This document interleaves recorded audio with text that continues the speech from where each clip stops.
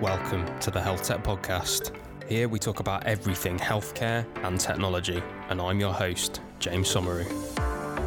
Hey everybody, hope you're having a great week this week. So my guest today is Dr. Fiona Pathiraja, and we are making a bit of an announcement with her today, and let me tell you why. So Fiona is a consultant radiologist by background, but she is now the founder and managing partner at a brand new fund called Crista Galli Ventures. So Crista Galli Ventures is a health tech specific fund investing pan-Europe in early stage companies that are building the future of healthcare. They also have a really cool initiative called Crista Galli Labs, which is looking at pre-seed stuff, but they invest all the way up to Series A. So on this episode today, we're going to talk to Fiona about her background. She's got an awesome background. Her and I have a lot in common, coming from medicine into the worlds that we're in now. We're going to talk about some of the companies that they're invested in. Got a few names that you're going to recognise there, including Neil from Skin Analytics, who's been on this podcast before. Fiona's launching her own podcast called the Health Tech VC, so we're going to hear about that. So yeah, hope you enjoy this one, guys. So Fiona, welcome to the Health Tech Podcast. How are you doing today? Yeah, really good. Thank you very much for having me. Really pleased to be here. You're very welcome. I was saying before that you're probably one of the only guests that's listened to a load of episodes before coming on, so a bit existential. Yeah. Cool. So, the way we start these podcasts, as you know, is that we get guests to tell their story. And obviously, you've got a fascinating background, similar to me as a doctor. You found your way into investing, loads of cool stuff in the middle. So, yeah, by all means, why don't you tell us a bit of your story? Gosh, that's a big ask. I went to medical school in London at UCL, and many years ago, I wanted to be a neurologist, and I did my intercalated BS in neuroscience, and I was like, really going to be a neurologist, and then slowly realized neurology and its long time frames wasn't really for me, and decided I want to be a surgeon. So I went to UCH, which was where I graduated, and in 2006 worked as a house officer, and then did the foundation years and a year of A&E, and at that point I decided, there must be something else here that's going on, and I want to be part of the bigger picture. And so I took a year out in, I think, 2008, and became a management consultant for a year. And I went out to go and get some skills to learn how to manage people. Because actually, when I was an F2 at the Royal Free, I went and spoke to somebody who was a manager there and said, look, I'm an F2, I'm really keen.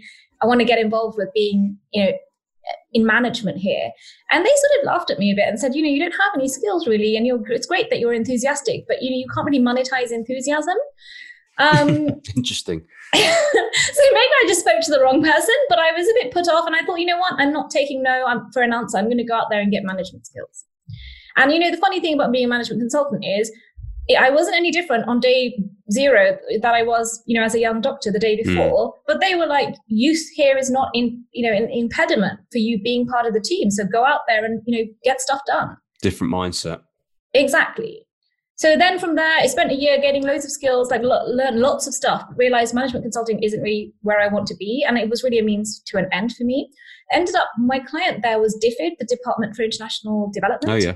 And from there, I ended up meeting people, and I ended up, I say headhunted, but essentially somebody said, oh, you would be great for this new scheme that's happening at the Department of Health, where the Chief Medical Officer, Sir Liam Donaldson, is picking great young doctors interested in management and bringing them in for a year or two and developing them as leaders and getting them to work, at the Department of Health. So there were 4 of us working with Bruce Keogh, young doctors, and we came from a variety of different backgrounds: gynecology, surgery, medicine, and then me, who'd sort of just finished F2 and done this year as a management consultant. And, we were running great quality projects inside the Department of Health in various different areas, from patient safety to quality improvement to medical education. And it really felt like, we were at the heart of the action at the Department of Health and really doing stuff. And I had pondered whether I stay in policy after the couple of years there, and kind of realized, policy is a little bit slow. It's not quite for me. And my boss at the time, Bruce Keogh, said to me, look, you are great and you've got so many skills, but at the same time, if you want to stay in medicine, you should probably go and get a specialty, because at the moment you're this sort of pluripotent trainee. So I went back and I went to UCH and started radiology training. So I finished, I started that in 2011, finished and all my training there in London, and started as a consultant doing gynae oncology radiology there. And then, as you know, I took time out towards the end of training to do an MBA at London Business School. And that's where my whole life and my view on life completely changed. So on that first bit of your story, then, I mean, there's so many parallels to like how I went through the system as well, in terms of really early on wanting to go and speak to management. And as you say, like this enthusiasm of like, I want to do that. I want to make impact in this way. I want to do this sort of stuff. And then having this like dose of realism just thrown at you, just like, hold on a minute, get back in your box, go and do clinical medicine and all that sort of stuff. And I think it's interesting because I think similar to you, I was like super enthusiastic for this stuff and thought I could do everything. And whilst there's value in trying to do all of that stuff, there is still a pretty difficult specialty to learn in medicine. But as I say, I mean, I persisted with it and I just ended up doing all that stuff in my spare time. And similar to you, I then ended up on probably what you working for Bruce Keogh became, which was then Bruce Keogh's scheme. So that whole leadership scheme, and I ended up on that, which is interesting. And then had a similar thing to you again when you were like, I was thinking, how can I carve out a career path for me in policy? Because maybe that's where you can make all the impact. And again, I thought it was slow and got this dose of realism versus enthusiasm, even in policy, because I was like, we could be doing all these different things in policy. We could be doing this, we could be doing that. And I think it then occurred to me, I suppose similar to you, that the business world or the startup world or somewhere where that enthusiasm can actually be harvested rather than it be seen as either threatening or, not the done thing, was definitely where I needed to go and find my tribe, if you know what I mean. Exactly. And I think one of the important things is that, I spent 10 years interviewing on the UCL medical school interview panel. So all the 18-year-old, pre-doctors coming to medical school, I would interview that. I would literally do that job for 10 years. And actually, one of the things that really struck me there is that they're so overachieving. They're doing these incredible things and they have so much passion. And how do we end up with 30-year-old doctors who are those 18-year-olds who are so inspired and passionate, sort of just being like, no, change doesn't happen in the NHS. This is the system. There's nothing we can do about it. I think that's the system is doing that. I think that's wrong. It's a tough one, and it's hard because it is a big system. It trains a lot of people. The National Health Service here in the UK, I don't know either. I don't know how we get to that, whether it's that we squeeze too much and we rob them of free time and that free thinking time to go out and do those different things. I don't know what it is, actually. I mean, I spoke to Mark from Aviva and I have talked about this on a number of occasions, and, he's a doctor, ended up founding Aviva. They've just done Series B. There's loads of people that I talk about this with, and I guess the answer is I don't know, but I'm with you in the sense that the schemes like that leadership scheme that you and I sort of did. You did a lot closer to Bruce Keogh than I was, but I think there are, the schemes like that are so important, and I think those are the types of things that people need to be encouraged to do. And I think there's so much about flexible working that I think could be better, and all these different things that can allow people then to go and harvest these things. But I really admire the fact that you went to go and do an MBA afterwards, because it can feel a bit bitty, your career, when you start doing these things, because you've got everybody, your colleagues, following the path and on the way to consultancy and all these different things, although, you obviously got there as well, but then obviously achieving things in clinical medicine. But to, take those steps and to figure out, I'm just going to expand my skill set. I'm going to follow what I enjoy. I think that's so important. But it sounds like it was a real kind of revelationary experience for you, that MBA. I mean, it absolutely was. And I think that, I went into it with a very practical approach, saying, I want to be a CEO of a hospital trust. That's what I want to do. It's very clear. Like, I want to make change in the public sector. And I want to dedicate my life to doing that. Yeah. That's what I felt. So I went to the MBA to gain skills in actually, all the stuff I didn't know or hadn't had formal training in. So management accounting, corporate finance, all of these sort of things that I was like, I can learn these at this world famous business school from amazing professors. And what I didn't really get is actually the MBA is about that, but it's also about so much more, which is around the network that you get, the mindset that you get from you hanging out with people who are so different. And you mentioned finding your tribe. And actually, throughout my career in medicine, I always thought, gosh, I'm very different to everyone else. that I encounter. Most people are not like me in medicine.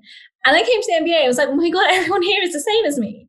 Everyone wants to do something and do sort of make a change, and actually feels like, we won't take no for an answer. Let's get stuff done. And I found it an incredible experience. It opened my eyes in so many different ways. I'd highly recommend it. And even now, when someone contacts me and said, look, I went to LBS and I did X, Y, and Z in the past, would you mind having half an hour for coffee? Always make time for them, because the community there is so strong. Yeah, and that's really nice. And it's nice to feel part of that and to be able to be in a position now to give back to that as well. What was it like as a doctor on an MBA? And the reason that I ask is that I imagine there are lots of people in healthcare that are thinking about doing this. They might want to get into health tech. It might be seen as a way to kind of get a stamp of approval or a badge on the CV that can allow you to make a move into health tech. I mean, what was it like for you being a doctor on an MBA and coming from that real clinical side, whereas people, I suppose, were coming from all sorts of angles?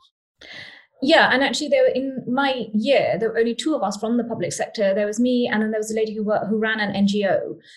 So to start off with, we're very alien in that environment, because everybody else was in management consulting, investment banking, etc., etc. Yeah. So one of the things that's quite unique is people want to come and talk to you. They want to hear what it's like working in the NHS. People, they don't want to meet another management consultant or investment banker. They want to hear about your experience. So I found that really, nice and welcoming. And then I also learned the power of, we were put into these study groups to basically study and do assignments with. And I realized that, actually, just because I don't understand the basics of corporate finance, there's a corporate finance expert in our study group. I can develop a working relationship with him and perhaps a friendship with him. So I learned a lot through sort of groups and, from other people there as well. So I was a bit daunted when I started off, and everybody's like, oh, I, run an asset management company or whatever it is. And it sounded a little bit very outside my comfort zone. But, medics are cover and bright, and you quickly, scale that curve. And I had no problems, after a couple of weeks in the MBA, actually in the class, saying what I think about a case study or my opinion on something specific. So I think it's a if a medic's out there thinking about doing it, it is a commitment, financially and also in time. And, if you're a younger person thinking about doing that, you should maybe think, do I do it full time and take time out to do it? Or do I do it executive, which means part-time every other weekend kind of thing? And also thinking about, writing a business case. So I, had to negotiate with my training program director, who was like, you need to get your exam, the FRCR, first before doing it. So maybe think about, how you will sell this to your training program, especially if you're, still in training and thinking about doing it. It sounds a lot more collaborative, actually, than competitive, which is what I, having not done an MBA, I would have always assumed that when you've got all these high achievers in one melting pot, there's going to be an element of competition. But it sounds like the collaboration seems to take precedent over the competition, which seems nice. Yeah, and I would definitely say that, because, now I've got my own company and all of this, and actually two of the person who's my partner in the company is somebody I met at LBS, and then two of my advisors are also friends of mine, from LBS, and also the former LBS dean is one of the advisors to my company. So, the community is really collaborative, but I think you have to go with that attitude, because if you're, sort of thinking, actually, I'm going to compete with everyone and try and be the best and all of this, then it taught me medicine's very like a lone wolf kind of scenario where you're, kind of there, you work in teams, but everyone's really about their career and their self, right? Especially a radiologist, stuck in that room. No, David, we work plenty in teams, but my point is that, there is a lot of competition, especially early on in medicine, which, I really didn't see being part of the MBA. I love that. So let's get to the next bit in the story then. So you've alluded to it, that you've met a business partner, you've now got advisors from the same group. Obviously this network just sounds glorious, but let's move on to the funds, so your company. So tell us the story.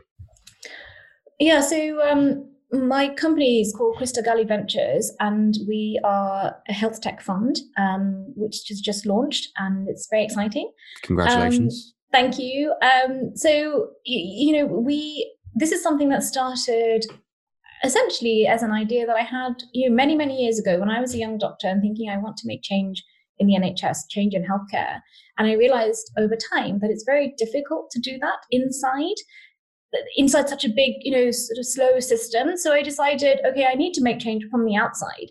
And when I went on the MBA, I was sort of having these thoughts in the background, but it's only now that I think it was in 2017 that I realized, look, I had made a commitment to myself to actually stay in the NHS, but it's just not going to work. My personality and what I stand for actually doesn't work best in that environment. So I decided I need to do it from the outside. And, I'm lucky that I've got a single investor, and, we don't have a traditional limited partner model, which means that there's only one investor, which means we can make agile decisions and do things, in a fairly quick way. We've so far invested in 15 companies. We invest across the whole of Europe. So from Sweden to Spain, we have lots of different companies in 3 specific areas: deep technology, so AI and machine learning, then personalized medicine, so companies that are innovating around the genome, epigenetics, and then also digital health. So these sort of B2B, B2C applications that are helping chronic disease management. Amazing. Well, first of all, congratulations. I mean, it's no mean feat raising a fund, let me tell you that. So I think you've done an awesome job doing it. And I think the questions that I have, I mean, I've got so many, but the first thing that I want to point to is about, I guess, you and the realization of your personality, that kind of self-awareness that you don't have the personality to be grinding away, trying to do something in a system that doesn't fit you. And actually, you've then, through everything that you've done with the MBA and elsewhere, you've figured out that your personality is actually more suited to this kind of world, not only business, but actually then investing. And so what is it about investing for you that attracted you, or indeed, made you think, okay, I'm going to embark on this path to try and raise a fund because I think investing is right for me? So what was it about investing? What is it that you enjoy, I suppose, about the investing side? I mean, it sounds glib, but I've always wanted to create change, and I know that can be seen as like a meaningless statement, but that's you've said it a few times. I don't think that's an accident. That's how I feel on the inside. Yeah. And I think that when I did try to work as a hospital consultant, and it had been my dream, when I was at UCH in 2006 as a house officer, I was like, my God, it would be amazing to be a consultant here. And then I got to that job and I was like, my gosh, is this it? Because actually being a consultant, it is, great. And I had lots of amazing colleagues, but it is very repetitive. You have a job plan and you stick to it and you do the same thing every week, with a bit of variation around the side. And I had, as you say, self-awareness to realize that's not what I want. So what I love about investing is, no day is the same. Here I am on your podcast talking about investing and my journey. I might have conversations with loads of different startups, meet interesting co-investors, travel across Europe for various things, go to conferences, obviously not now in COVID, but pre-COVID. Yeah. And I think the idea of that it's there's so much variety, and everyone I meet is also, in general, wanting to create change and shape the future of healthcare. And that positivity and that energy that I get from other people as well is something that I find incredible. And I wasn't finding that all the time in hospital. Amazing.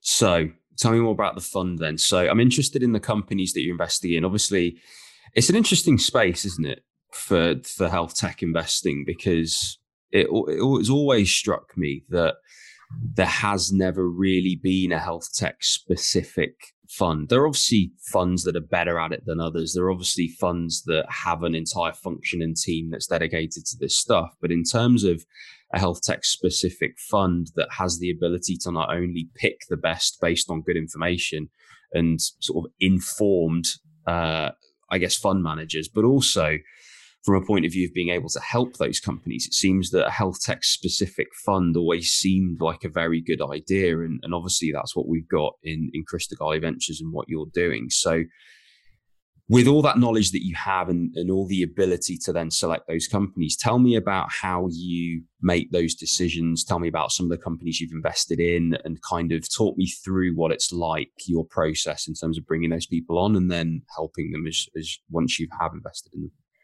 I think before we talk about that, I think you mentioned something important that, there are not that many health tech funds, and it is slowly becoming, more of a thing, but there is a dearth of health tech only funds. I, accept that. And I think it's kind of great that people, now realize that, healthcare is unlocking now, because whilst all these, finance and retail, all these sectors have been digitizing, patients are now realizing, wait, why can't I rate my doctor online? Why can't I book my appointments or, speak to my doctor online? And I think that, especially now with COVID, it's really turbocharged that. So we're now in a space which is really exciting, both from an investor and a founder point, because actually healthcare is digitizing now, and everyone wants to sort of get involved with it. One of the things that I'm obviously very different to lots of these other people in emerging health tech funds, because they talk a lot about, especially in US VC, about being an operator, which means, somebody who's ideally worked in a big tech company or started their own tech startup, made it successful, then sold it, and then become a VC. And I was reflecting on this and thinking, actually, I'd be an operator in a different way. I rolled up my sleeves and got stuck in at the healthcare front line, seeing patients in A&E, assisting in surgeries, doing interventional procedures, running MDTs, all that stuff gives me a very different view to lots of other investors in this space, because first I realized, what's driving and what's motivating people in healthcare. And then also sort of thinking about actually, what are the different stakeholders here? Because healthcare, whether we like it or not, is a complex and regulated environment. You can't just go in there and say, hey, I've got a great idea and a great tech. Let's, shake things up and make things happen, because there's people's lives at risk here. And so in terms of the companies, my own passion is obviously around radiology. So I have a lot of radiology companies, because I really believe, we have a massive shortage of radiologists. We, as the world as medicine moves on, most decisions, are not done without some sort of radiological input. And so with this massive, shortage of radiologists, we need artificial intelligence, machine learning to be part of that work stream to help with the massive burden on radiologist time. So I have a lot of deep tech radiology companies in our portfolio to talk about some of their context flow in Vienna, help improve radiologist workflow, which basically means making the life of the radiologist more efficient. Smart reporting in Germany are creating smart templates for radiologists for the report that they produce to try and make that more intelligent and quicker for a radiologist to do. And also in the future for easier and more understandable for patients to read. So they're using AI with that. And then some of the other companies we have are in the digital health space. There are ones around, for example, Ampersand is in London. It's a seed stage company. It is based around trying to do chronic disease management around Crohn's. And, one of my best friends has Crohn's, and I just realized that actually it's not at the time of seeing your consultant that matters as much. It's those times in between. And how do you manage that? How do you have an understanding of your symptoms? So these are some of the types of companies that I'm passionate about. Nice. And I think what's coming through there as well is that with the position that you've got to, and the fact that you're now investing in these companies, it's almost allowing your personality to come back through, and you're allowed to be personal in what you invest in. Like, that's okay. It's your fund. You can do what you like. And actually you can have this personal experience in everything you've done in radiology. You can have this personal experience with a friend with Crohn's disease. And you can actually, I've said this on a few podcasts now. Somebody said to me once that investors pick the world we live in next. And it's so true, in the sense that you can have this, vision of what you want to achieve, and vision of what you want the world to be, vision of how you want patient care to change. And you can actually, add real fuel to that and help rocket us there, quite almost literally. So I think that's really nice. And so when you're looking at founders and companies, what are you looking for? What traits are you looking for in those individuals? What sort of stage is right for you with companies, things like that? I would say that the best founders are the ones who have real grit and resilience and focus. So that's what speaks to me. So I've just invested in Skin Analytics, which is a company that's using AI to help solve the issue of skin cancer. So they're using AI to diagnose skin cancer. And, Neil Daly, who incidentally also went to LBS, started building his company in 2012, right? And it's still going today. He's been really dogged in the way that he's, determined to solve this issue. So I find that incredible. The team at Context Flow have been working together since 2016. I think that people who have a real use case that they're solving for something, or an issue that they're solving, and really believe in what they're doing, speaks to me. the idea that someone can tell me their story and get me to buy into it is something that I like, the ability to tell the story, as opposed to saying, I have amazing technology. It's like, that's great, but what's the use here? Who's going to buy it and use it? And then I think the ability to lead a team and get others to buy the vision. So if the rest of the team seem, not so enthusiastic as the founder, you've got to sort of figure out why that is. And I think it's a hard thing to figure out in a conversation, but actually people who understand that healthcare is complex, and the best founders in the health tech space, I think, really understand the patient pathway and the clinician pathways and are humble enough to realize, we might not know everything here. And talking of humbleness, if that's a word, I think the idea of somebody who is coachable, I think a bad characteristic of a founder is somebody who's so fixed in their view that actually they can't be coached into a better version of themselves. I absolutely agree. And to sum up there, so the motivation to be doing what they're doing, I think, is so important. And I think that's something that we're so blessed with in health tech, in the sense that founders so often have this kind of deep motivation for what they're doing, which then gives them that grit. There's often a personal experience with a friend, a family member, their own experience of going through something.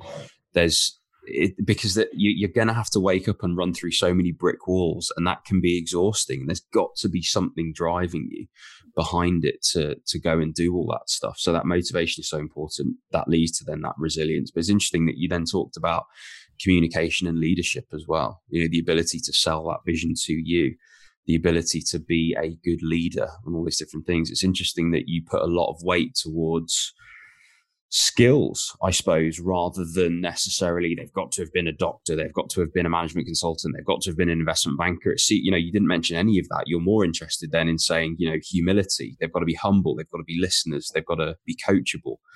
And I think that all of those things are so true, because ultimately there's just so many challenges that you're going to go through between now and that company potentially exiting, that the framework of that individual is so much more important than just the appendages that have been stuck on with certain jobs and certain things, right? So I'm in complete agreement. And the founders that I know that are successful, the founders that I know that have done so well with their careers and their companies, are exactly all of those different things. And so it's absolutely no surprise to me that you're looking for those different things. And so what about geography then? You talked about pan-Europe. I mean, how pan-Europe are you? Is it literally everywhere in Europe that you're looking? We're looking everywhere in Europe. We're currently not everywhere. It's hard to invest literally everywhere. We're in 7 countries, including the UK and various countries in Europe. We have offices in London and Copenhagen, and we are looking across Europe. And actually, one of our advisors, Petter, who is one of my friends who is based in Serbia, is sort of helping us with looking at the Balkans and sort of different areas more in maybe Eastern Europe as well. So I think that it's actually really interesting, because there's so many differences in the way that people work and the way that hospitals and healthcare is run in various different areas. And a classic example is with Context Flow in Vienna. One of their products is amazing. It's called Triage, which helps to prioritize this massive list of radiology cases before the radiologist has looked at it. And I think that's the best thing ever. And if we had that at UCLH back in the day, we would have been so much more efficient, because the radiologist sees 100 scans and actually you start with the oldest one, but Context Flow will say, actually, you start with number 42 because that's the sickest one. Wow. But interestingly enough, the feedback from Viennese doctors and German doctors, I think, is that actually that only works in places where there's big backlogs, where the radiologist is looking at 100 scans. Because, of course, in places, in the Dutch region, which is Germany, Austria, and Switzerland, perhaps they don't have these big backlogs that we have in the NHS. So there's a lot of geographical variation, which I think is really fascinating. And also, a good differentiator for your fund, in the sense that you understand that. And I think, again, that is so important. Knowing those local geographies is not only important when you're making decisions on investment, because, take an example where a company in a country with a huge backlog develops a product, and all of a sudden in their roadmap, they're like, oh, and we're going to scale to all these different regions. Well, actually, the knowledge that you have in-house is, well, first of all, I've been a radiologist, so you're not going to get anything past me there. And secondly, actually, I know all these different countries and what their healthcare ecosystems are like. And so you're not going to get anything past me there either. So while you might be saying you can scale into all these regions, actually there's no backlog, so they don't like it there. And I think it's that kind of, not only health tech specific knowledge, but geography specific knowledge that means that you're going to make the best decisions and you're going to be able to give the best help, right? Because I think a lot of funds talk about we're founder first and we offer loads of support and all those different things, but it's really tangible as to how you're going to do that, particularly when you're invested so heavily in radiology too. I mean,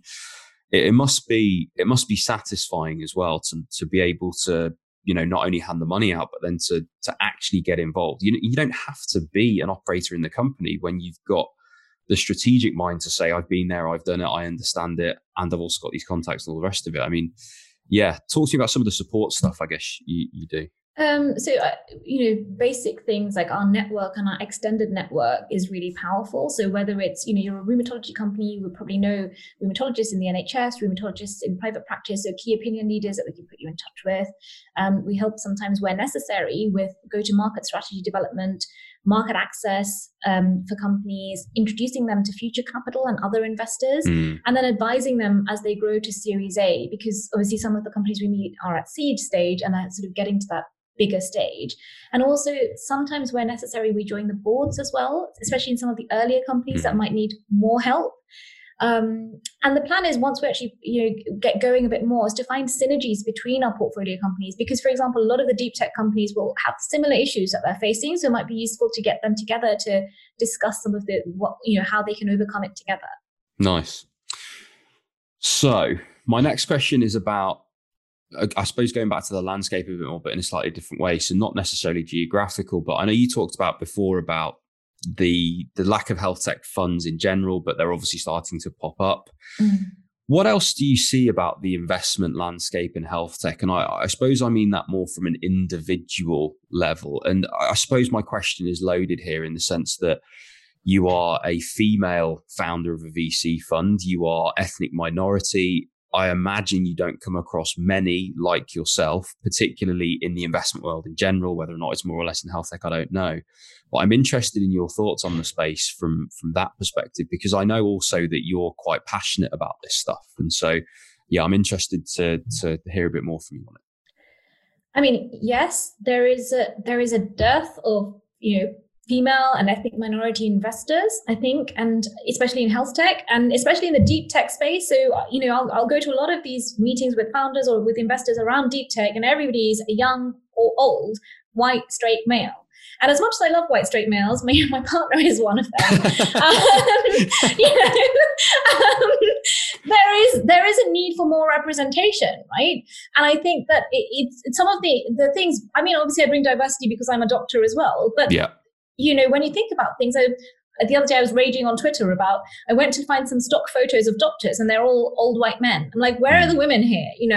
And then even simple things like in the deep tech space, lots of the data sets we use are on Caucasian people, and with Neil Daly and Skin Analytics, it reminded me of dermatology. When you see, certain dermatological lesions in medical text, it's on, white skin. So how about, what does that look like on Asian skin or black skin? So it's just really thinking about the unconscious biases that we have. And I think it's so important that we have diversity, both on the investor side and the founder side, because it does make a difference. And, there is lots of evidence to say that teams that are more diverse have better outcomes. And then to that end, as you say, I am passionate about it. And we decided, instead of just talking about diversity and saying, it's really important, etc., what are we going to do? Because when I turn the mirror on ourselves, very few of our founders are female and ethnic minority. Interesting. So exactly. And so, I decided, okay, we need to do something about it. So it started something called Crista Galli Labs, which is an initiative which is supposed to encourage and improve diversity in health tech at an early stage. So it's for pre-seed companies, because usually we would invest at seed and Series A. And so pre-seed companies will be too early for us, really. But I decided to start this because we want to give at least 50% of that capital at this pre-seed stage to underrepresented founders. And not, underrepresented, but amazing, great founders who happen to be from underrepresented backgrounds.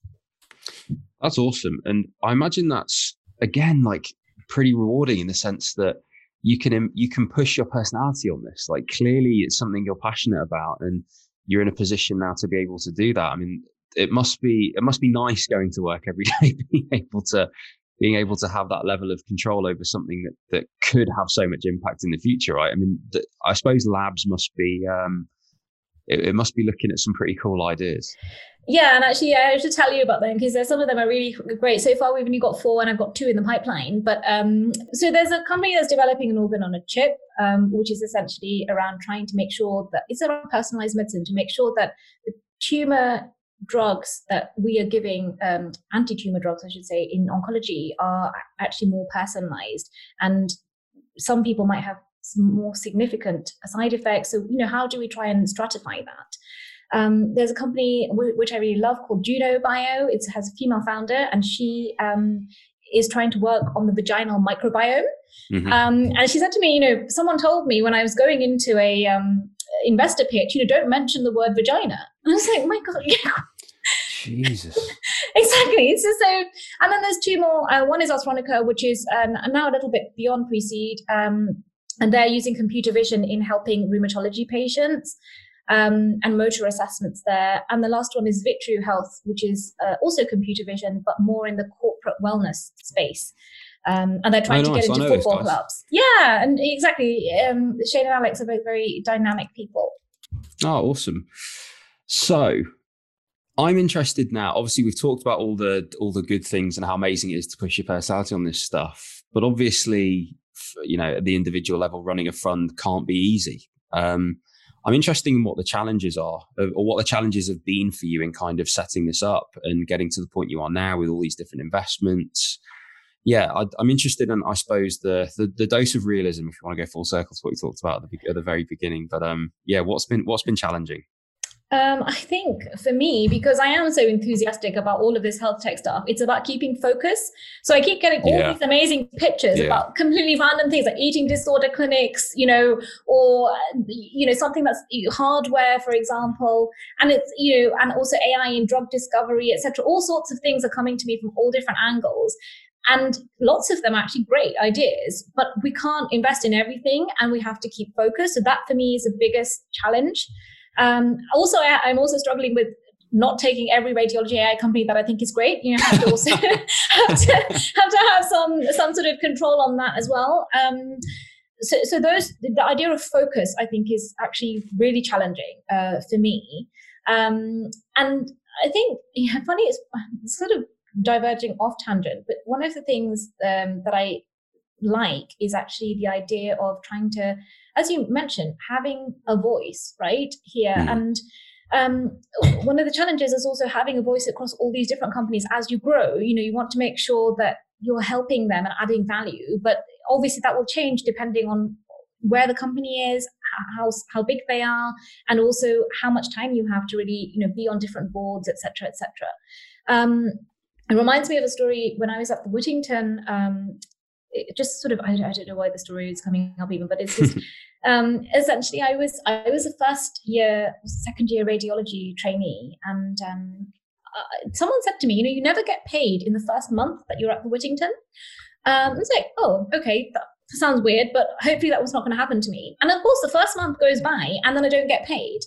And so, it was shocking to me that everybody says, oh, it's just a radiology thing, you just don't get paid in the first month. So I decided, as an ST2 radiologist, to write to the chief executive. I emailed the chief exec and said, look, I have turned up every day to work. I have done on call. I have done everything you wanted me to do, and you are not paying me. This is ridiculous. And the next day, there was money in my account and an email. And then, of course, I get called in to see the head of radiology who told me off. But the point is about having a voice, and I think that it's really important for me that, as you say, my personality and my voice is heard amongst the portfolio companies, because it's really important when you're an investor that you're not just, I don't want to be just passive, I want my expertise in some way to come across to the company as well.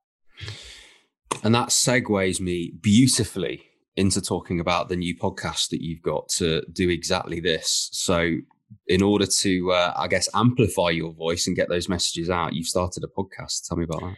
Yes, it's a little bit outside my comfort zone. So, not as conversational and easygoing as you as a person, from what I can tell. So I knock found on it. water is all I'm going to say here. For this hour, it all seems really nice, but then if I look at my phone and see the 150 emails, then it always goes back into panic mode. So don't worry about that. So I found it a little bit challenging, but I think it's important as a female, as you mentioned, ethnic minority investor. I think it's important to have a voice, and I'm trying to get that voice out there via this podcast. It's called the Health Tech VC. And we're essentially interviewing people who are either founders, investors, or people who work at startups, leaders in the health tech space, across a whole broad range of people, but trying to understand, the challenges, the great things about health tech, and trying to get out different issues that we discuss every episode with them. Awesome. And you've had Neil's been on there, and a few other people have been on there, some portfolio companies, and you're getting some of your LBS mates on there. So I look forward to it. It should be a really good one. And I imagine that's going to be available everywhere that you can listen to podcasts, so Spotify, Apple, all the rest of it. So listen, Fiona, it's been an absolute pleasure having you on. Obviously learning all about Crista Galli Ventures has been great for me. I'm sure for the listeners too. For people that want to get in touch with you, what's the best way for them to do so? So Crista Galli Ventures is a health tech fund. We only do health tech. We invest across Europe at seed and Series A. So if you're a founder and you have a great idea, please do get in touch. You can reach me on Twitter at _Dr. Fiona, or send an email to pitches@cristagalli.com. Amazing. Thank you so much. Thank you very much for having me. Really appreciate it. Hey everyone, thanks for listening and making it all the way to the end of this episode. Remember to subscribe, rate us, and leave a review. And you can head to the description of this episode to follow me on all of my social media so you don't miss out on any of the latest health tech content.